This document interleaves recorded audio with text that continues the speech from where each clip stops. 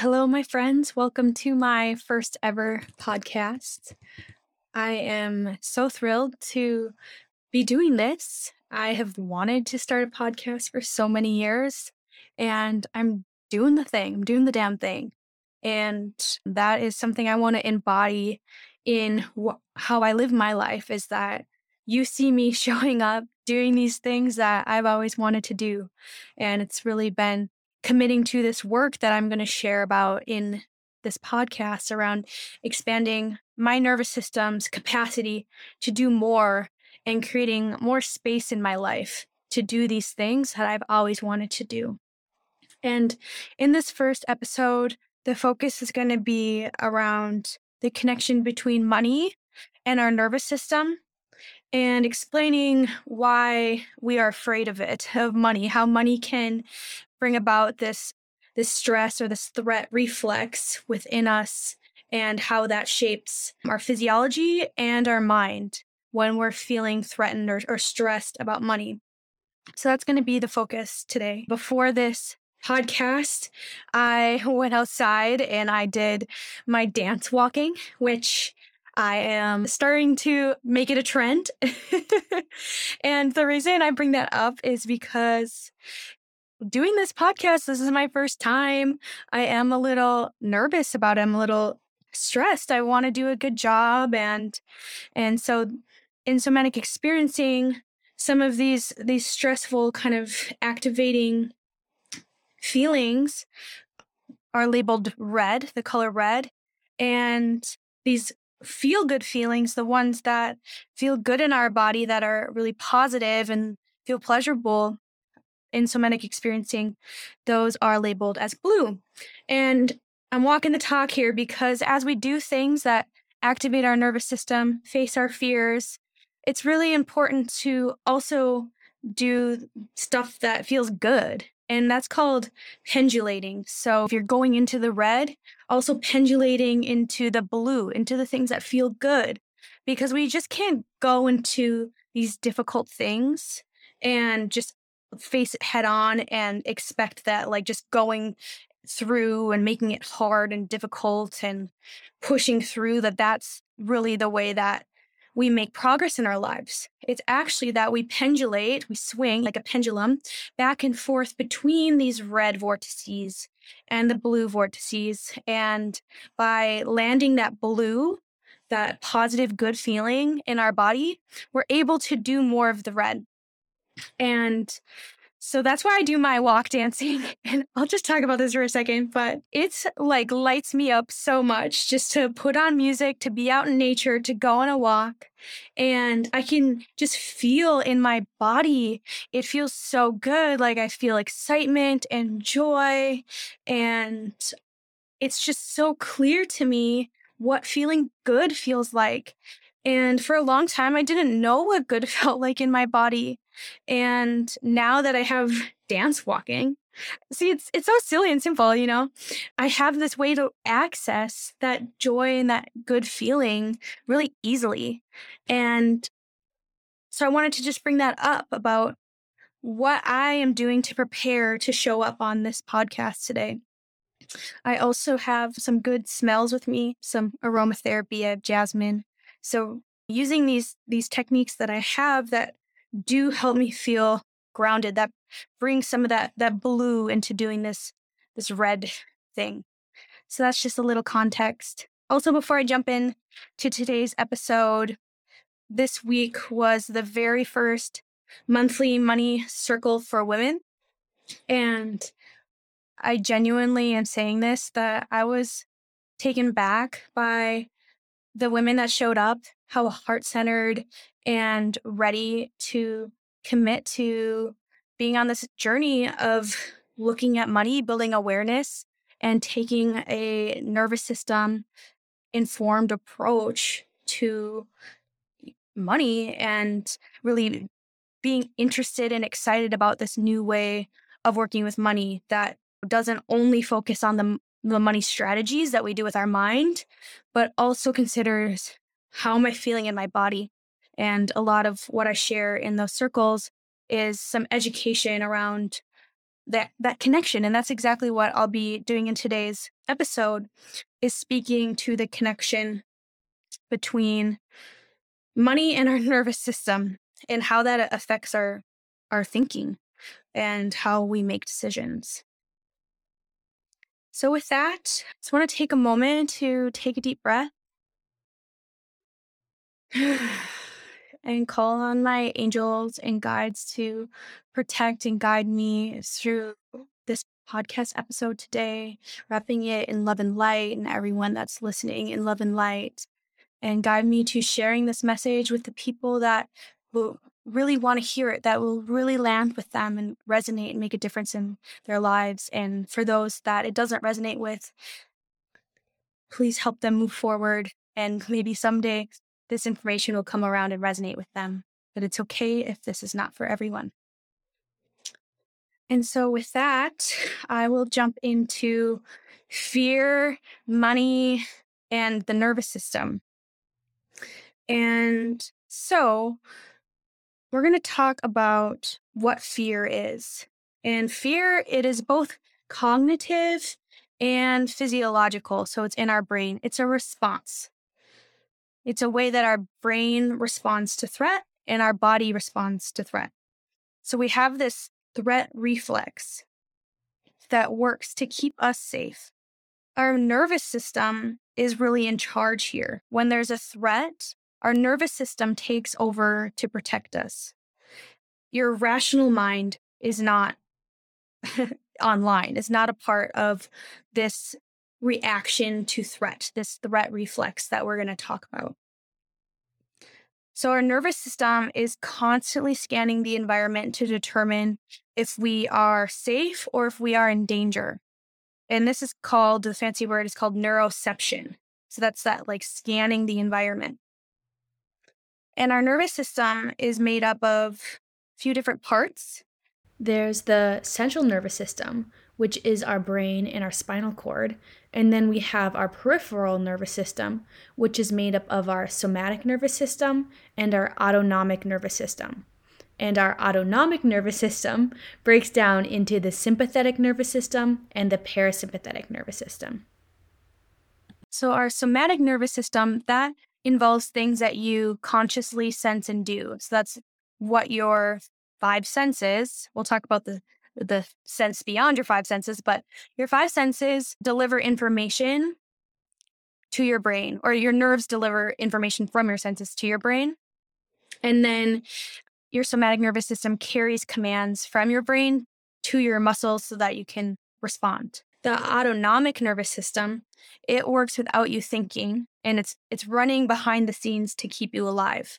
And so that's the sympathetic, which we hear a lot as fight or flight.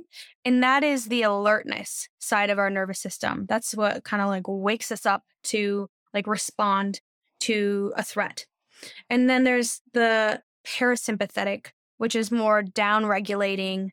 So the sympathetic's upregulating and the parasympathetic is down regulating. It can be calming, but also not always, because that's what we'll dig into a little bit more with polyvagal theory, where like traditionally we think of just like fight or flight as a response, but there's also another response to threat, which is called freeze, which is part of the parasympathetic, and it's more of a shutting down of our body in response to threat. So yeah, that's the overview of our nervous system, is made up of these two main networks that work in harmony. So there's the central nervous system, which is the brain and spinal cord, and then the peripheral nervous system, that nerves come out of the central nervous system, and that's how information from the outside world can get communicated up to our brain, and then we can respond. So as I mentioned, our somatic nervous system delivers information from our senses to your central nervous system, which is your spinal cord and brain. Your brain then interprets this info and essentially determines if the stimulus is threatening to your life or sense of self. So if that stimulus then is to be life-threatening or threatening to your sense of self, the answer is yes, it is a threat. It activates your body to respond to the threat to keep you safe, which is commonly called your fight or flight response. meaning you will move towards the threat to fight it, or you will flee, you'll get away, and you'll move away from it to protect yourself. And then, as I said before, polyvagal theory came around in about 1994. So it's younger than I am. And said there's something missing here, and added that our nervous system is organized hierarchically in a hierarchy. So there's like our first response is actually our need for human connection to like be with other people. And that's called social engagement. Our second response of our nervous system, that's the fight or flight. So that's in the sympathetic nervous system when we get activated to move towards the threat and fight it or move away from it. But that's the alertness. And then our last response is collapse, freeze, shut down. And so you can think of that like if a bunny is escaping a coyote, but it just gives up. It's like, okay, I can't get away from this coyote. It will essentially play dead to kind of numb itself to the pain, but also predators don't want dead prey. So it's a protective mechanism in that way as well. So beyond fight or flight, we can go into this collapse state. But of course, our nervous system doesn't see every stimulus as a threat. I'll give an example. So a few days ago, I was on a walk and something popped out of the corner of my eye and I jumped a little. It ran right across my path. And so I reacted to that. At first, I was responding like, oh, is this a threat? But when I saw what it was, a cute, fluffy little bunny, I immediately calmed down. My fear response kicked in at first, but then my rational mind overrode it, this top down, and said, it's just a cute little bunny and I am safe. So that is how things can shift, is like first, this instinctual, emotional, protective part of you kicks in, and then your more cognitive brain, your thinking brain that can, rationally see like, oh, that's just a fluffy bunny, a cute little bunny. I am not in danger here. And the psychologist, Daniel Kahneman, calls this two different types of thinking I just described, system 1 and system 2 thinking, where system 1, also called automatic thinking, is that fast, instinctive, and emotional. It's like near instantaneous, and it happens like very automatically. And this is really driven by our instinct and by our experiences. And system 2 is slower. It requires more effort and is conscious, logical, and rational. So that was my system 1 thinking responded to the thing coming out of the corner of my eye, like, oh, this might be a threat. My system 2 was like, it's just a bunny. But let's play with this example in another way. So I am currently in Arizona, and let's pretend this bunny was actually a jaguar. They have jaguars here. And jaguars are scary, like they're predators, right? If I saw a jaguar in my walk, that could potentially be life-threatening because it could attack me. So in the face of the threat of this jaguar that could be really threatening to me, our system 2 thinking, that rational mind, it just goes out the door, and we are all system 1. So we're all that instinctual thinking. In this jaguar scenario, evolutionarily, nature doesn't want me to examine all the options. Like if I see a jaguar, doesn't want me to use that system 2 thinking to like sort out all my options, take time, make a logical, rational choice. It wants me to quickly get to the point and to protect myself from danger. And so that automatic thinking kicks in. So that's when I register that as a threat, that's when I react and I fight back. I run away, or I play dead, which is the collapse response. So fight, flight, or freeze. So when my system is under threat, my response is not voluntary. I'm not choosing if I want to fight or flight or freeze. As I said, my logical, rational mind is not online. I'm just using my system one thinking, and I don't decide if I'm fighting, fleeing, freezing, or collapsing. My nervous system is deciding for me with the capacity that it has in that moment based on my past experiences. So that's like what was modeled to me as a child of how to respond to threat or nervous system. What have I tried in the past that worked or didn't work? And where have I been stuck in a rut? And so the capacity that I have in the moment also is called my window of tolerance. And the window of tolerance means you're in a state of optimal arousal. So optimal activation and flow where we can function with effectiveness. So this window of resilience, this window of tolerance, you can think about it as a scale of 1 to 10, where if you're within a 4 to a 7, you're within this window of tolerance where you're not like in hyper arousal, you're not overly aroused, and you're not hypoarousal, so you're not under kind of checked out. You're in this middle window where you're able to handle what's coming at you.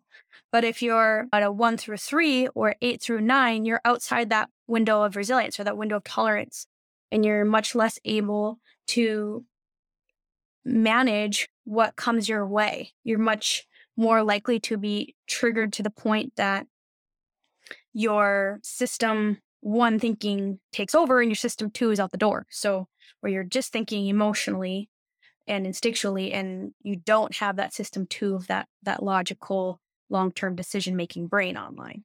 So that's one thing to consider as well, is it's a spectrum, right? So we have this window of resilience that if we can start thinking about that as like, okay, where am I on this window of resilience right now? Am I in between 4 and 7? That's a good place to be when making decisions. But if you're too activated or kind of under aroused, then that really affects your ability to make decisions in the moment.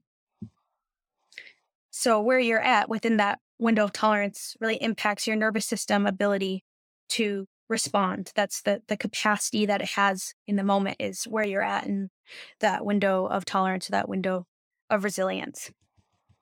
And the system is set up for learning. Our nervous system is set up for learning, to anticipate problems, and it's very good at that. That's what it's designed to do, and it keeps us safe. It's scanning our environment to look for dangers to keep us safe.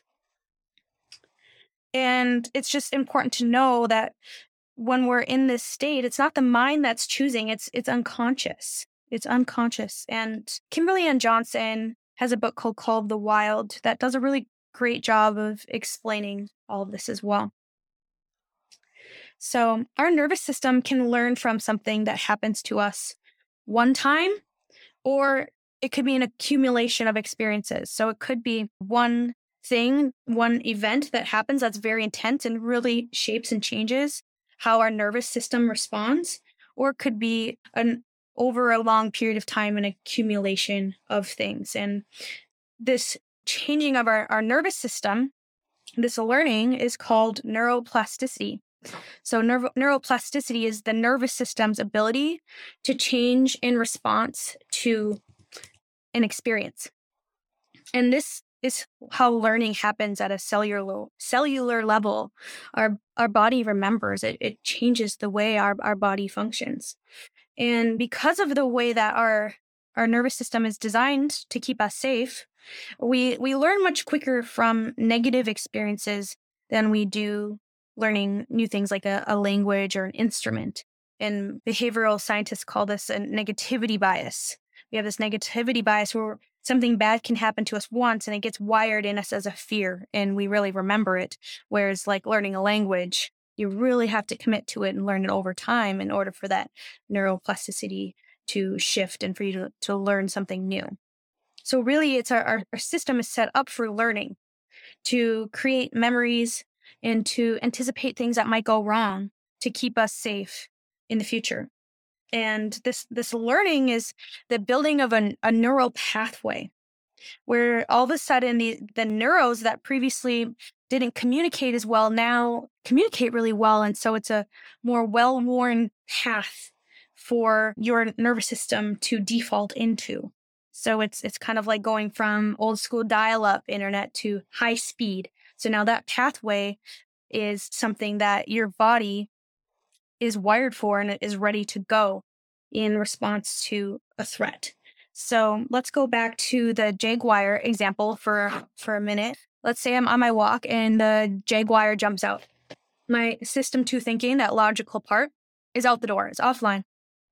And I have remaining my instinctual fast thinking system one. That's understanding the cognitive side of this fear response. That's how my thinking is working.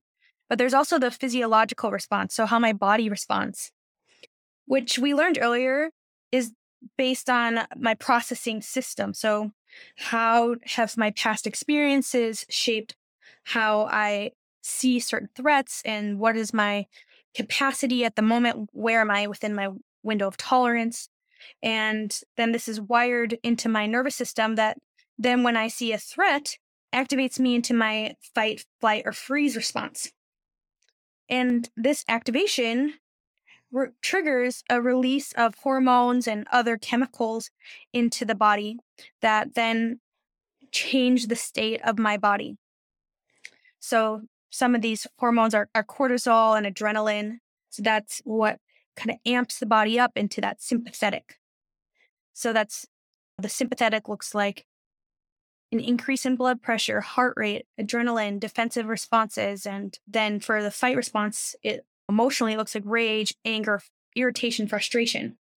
For flight, it looks like panic, fear, anxiety, worry, concern, avoidance. And if you go into a freeze response in the parasympathetic nervous system, that means heart rate goes down, depth of breath. Essentially, there's this numbing of the body to the pain. You're shutting down. And that is because the part of the brain called the periaqueductal gray, which contains neurons that then trigger this freezing response. And these neurons create this endogenous opioids, which are chemicals released in the PAG, the periaqueductal gray. And that's what creates that numbing against the pain. So that's that shutting down. So if you feel like you're going into a freeze, that's really your body trying to numb from the pain. And so, yeah, that looks like disassociation, numbness, shutdown, hopelessness, trapped, and shame, which is a big one here. And so through this activation of our nervous system, the state of our body is in a heightened state of emotion. And as we've talked about, this really impacts our thoughts. So often if we're having negative thoughts, they're the manifestation of the state of our nervous system is in. Because when emotion increases, thinking decreases. We react instinctually to keep ourselves safe. Our logical brain is not there. So this response is really useful. If there's a real physical threat to your safety, it's very useful. But we aren't living in the Stone Age, right? We're in this modern society. This response can actually be maladaptive, meaning it doesn't serve us in the modern world all the time. This is where we can connect this fear response that we've been talking about, also that I've talked about as threat reflex, how we can connect this to money. So 73% of Americans rank their finances as the number one stress in their life.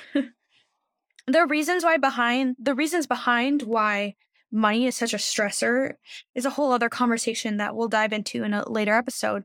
But it stems from systemic trauma to financial literacy to generational trauma and also your own lived experiences.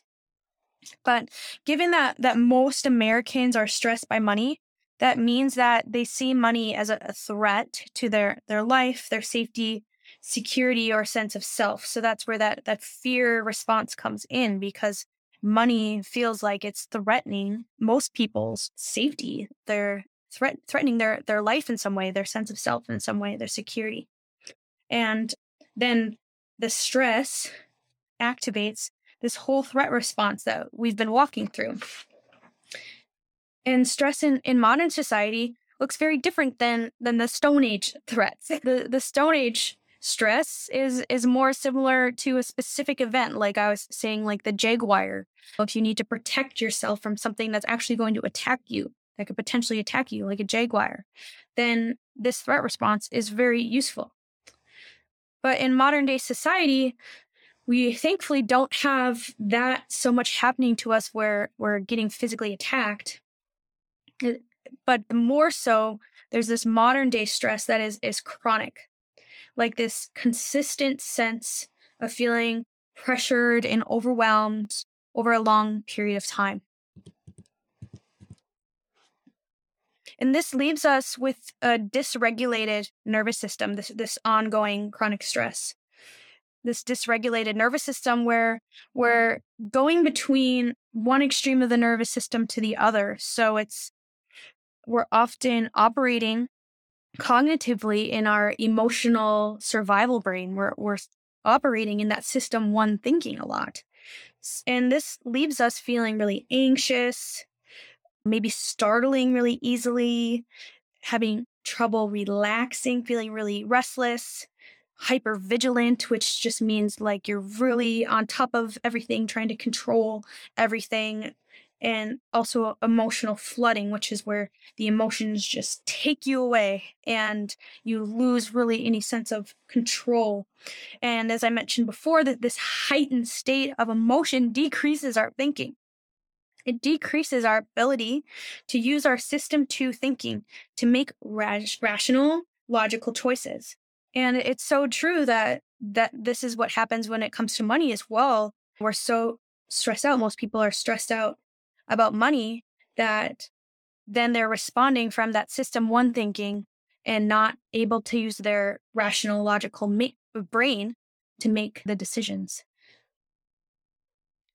So whether it's money itself that is stressing someone out or just another thing that is stressful in the environment, oftentimes our money life is impacted. Our money is impacted. How we spend, earn, save, invest is impacted by our nervous system. And this is usually why budgets don't really work for people, because budgets require us to use that systems two thinking with money and to act really rationally.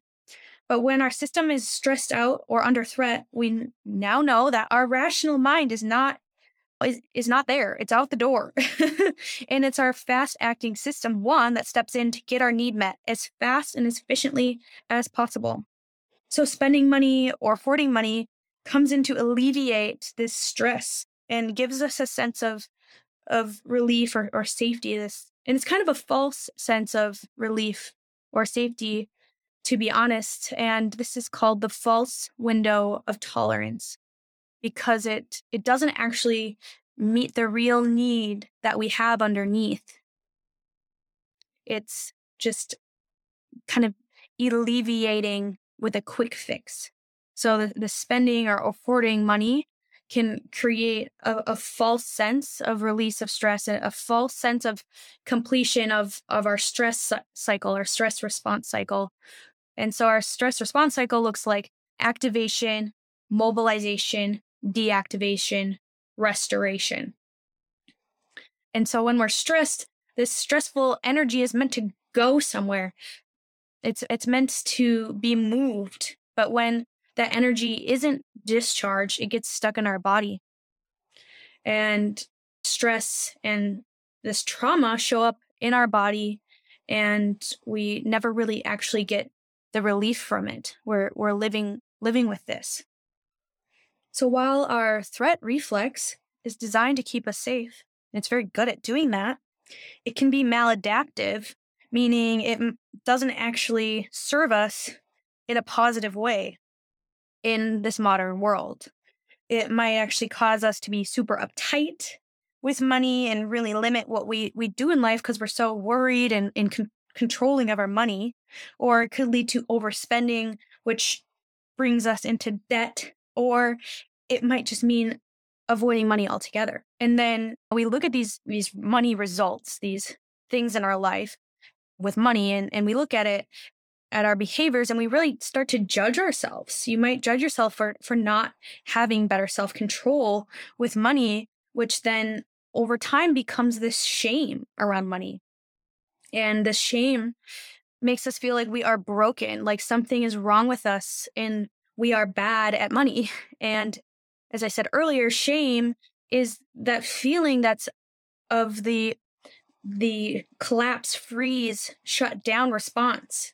That's what shame is. It's in that parasympathetic shut down response. And so we're feeling shame, we're in threat, we're feeling threatened.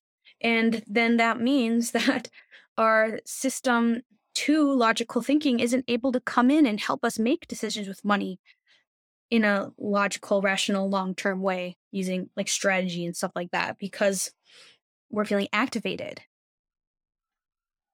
And the truth is there's nothing wrong with you. And that's like one of the most important parts of this message is there's nothing wrong with you. You're just a good learner, right? That like neuroplasticity of your nervous system is like scanning and learning just even in one time how to keep you safe going forward. And if we stay stuck in judging ourselves for things that we do with money that we wish we would stop doing, we're just trying to solve it with our rational mind, with budgets and with other financial strategies. And so if we're just solving it with those kind of surface level fixes, we're never going to be able to move forward in our money life or in our life. We just stay stuck. And so what we need to do is start with bringing self-compassion. And I hope what this podcast episode does is it shows like self-compassion from like a neuroscience perspective, not just maybe sometimes it feels soft, but like I hope this brings like this hard science perspective to help convince you of the importance of self-compassion and how that shows up in our body. And so the self-compassion to bringing that to what we judge about ourselves, about how we use money, and replacing that judgment with loving kindness and self-compassion and telling ourselves, I love you. I am listening. And bringing that curiosity that like, I'm listening to you, body. Bringing that curiosity to our behavior with money and looking for the intelligence of our nervous system, right? Like our nervous system is very smart. It's learning how to efficiently meet our needs very quickly, even though in some ways it might be maladaptive, meaning it's not actually bringing about the result that would actually help us thrive in our modern day society. It's doing something. There's an intelligence there. And so instead of shaming it, let's bring some curiosity and see like what need is trying to be met? What need is my nervous system trying to meet? And uncovering and paying attention to that need is where real transformation can start to happen. Once you get to that point, then you can start to experiment with new ways to meet that need that isn't at the detriment of your health or your finances or your relationships. You get to that root first and you make it less threatening so you can approach it with a regulated nervous system where you can use system two thinking and use your rational mind to, in terms of money, build a budget and do other things to optimize your finances. But if you're frustrated with trying to do things to improve your finances and it's just not working, it's because you have to do this financial strategy, personal finance stuff in tandem with the nervous system work. You have to build that awareness of what's going on in your body. And that awareness is actually a sense beyond our five senses, which is called interoception, which is your ability to sense what's going on inside your body, like your breathing, your heart rate, and the expansion of your lungs and how your body is feeling. So this interoception is the fancy word for the word mindfulness. And so with this mindfulness, you become aware of your nervous system. And then based on the state of your nervous system, then you can assess if, hey, am I in a good state right now? A good state of mind, a good state of body to make a financial decision? Or do I first need to attune to my nervous system and regulate my nervous system first, and then come back to this decision or this building this financial plan or working with your money or really anything, so that you do that from a place of your rational brain is online and you're not under threat. You're feeling calm and regulated so you can make a financial decision. And the empowering element of all of this is that our nervous system is bidirectional circuit, meaning we can use things like awareness and breathing and movement to influence our nervous system. It's not like we're just a victim to the outside things happening to us and we can't do anything about it. We can start to pay attention, that interoception, that mindfulness, to then work with our movement, work with our breath, work with ourselves to influence the state of our nervous system. This is where a growth mindset is so key. So even if you struggle with money, spending, budgeting, earning, investing, whatever, your abilities with money are not set in stone. You can grow and expand your nervous system's capacity to do more with money and to do more in your life. I'm so passionate about teaching this money and nervous system work because our society has taught us to be so disconnected from our bodies. And like, I know that firsthand from my life. It's been such a journey to continue to come back home to my body. We are trained to see ourselves as logical creatures, as brains on sticks. And like everything just comes down to your mind and logic. And if you can just think enough, if you can just think about it more, then you will come to a magical conclusion and be able to resolve all issues and fix the situation at hand if you just thought about it more. And I'm here to tell you that if the solution could be solved with your mind, we wouldn't be here right now. I wouldn't be recording this and you wouldn't be listening to this. We start to view our bodies as an inconvenience and override our needs or to be more productive or whatever. And through this, we become so disconnected from our body's most basic impulses.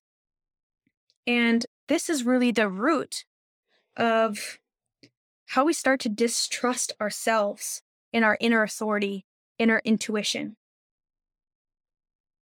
When we start to disconnect from our bodies, that's where we start to distrust ourselves.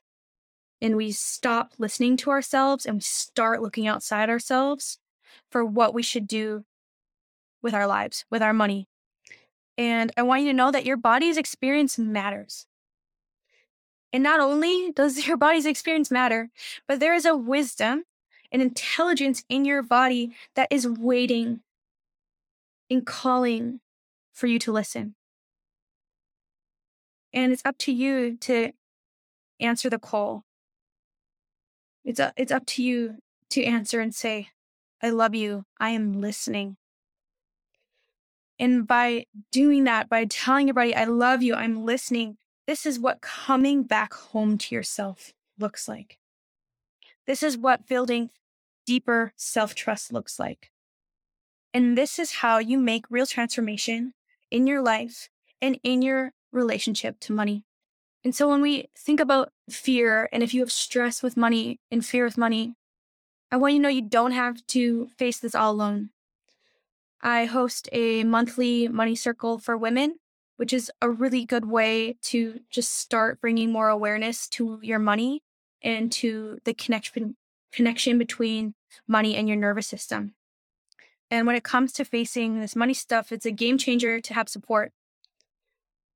So if you feel called to get support with money and your nervous system, I invite you to join the monthly money circle for women. And I also invite you, if you feel called, to send me a direct message on Instagram or send me an email, and we can set up a free one-on-one connection call to see if it's aligned for us to really dig deeper together into your relationship with money, your nervous system, and to start with that nervous system aware approach to then build money management systems that make money easier and less activating in the first place, so that you can do more with your life. You can follow your intuition. You have that connection and that deeper self-trust with yourself.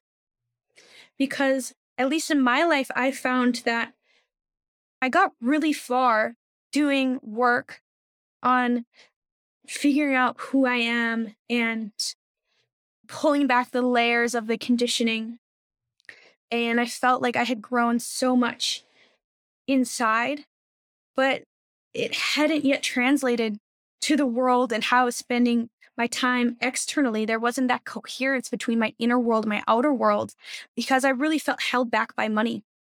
Money was kind of where the rubber hit the road for me in terms of my inner transformation and what needed to happen in order for my inner transformation to be reflected in my outer world, how I'm spending my time, what types of things am I learning? How do people see me? How do people, when I describe what I'm doing, do I feel excited to share that with people? Do I feel like what I'm saying really represents who I am and who I know myself to be and who I'm becoming? And like money just in our world, in the systems that we have set up in our world, in this capitalist culture or structure and system, it's like money can really be that that thing that still is holding us back. And so if this resonates with you, I work with clients one-on-one and I focus on these three pillars of the nervous system, like we've talked about today, money management, and intuition. So that's like connecting more to our inner authority and dreaming. And so we have the capacity through our nervous system to do more in life, to do more with money. We have these systems in place with our money. So it's easier to manage and a lot more straightforward and feels way less overwhelming and way less activating going forward. And then that creates this freedom and expansion in our lives to follow your intuition, to dream, to create, and do more of what you want to do with your one wild and precious life. And so I needed this whole podcast to really weave the thread of the connection between our nervous system and money and following our dreams. And it's so important that as women that we understand this work and take action on it. So if you feel called to connect with me, please send me a note. I'd be happy to hear like what from this resonated with you, what stood out. If you have any feedback for me or things that you think I should consider to add into future episodes, please let me know. And I would love to connect on a one-on-one call to see if it's a good fit to work together so I can help you and support you through expanding your nervous system's capacity to do more, building those money management systems, and connecting with your intuition. And we can do this on our own, but we don't have to. There's so much value actually when we're doing this work that is so heavily charged to do it with someone that has a regulated nervous system in this area. So that's really the beauty of how I work with my one-on-one clients is they're able to co-regulate with me around this very charged topic of money and how it's connected to so many aspects in our life. And so I thank you so much for listening to my very first podcast episode, and I hope that you tune in for the next one.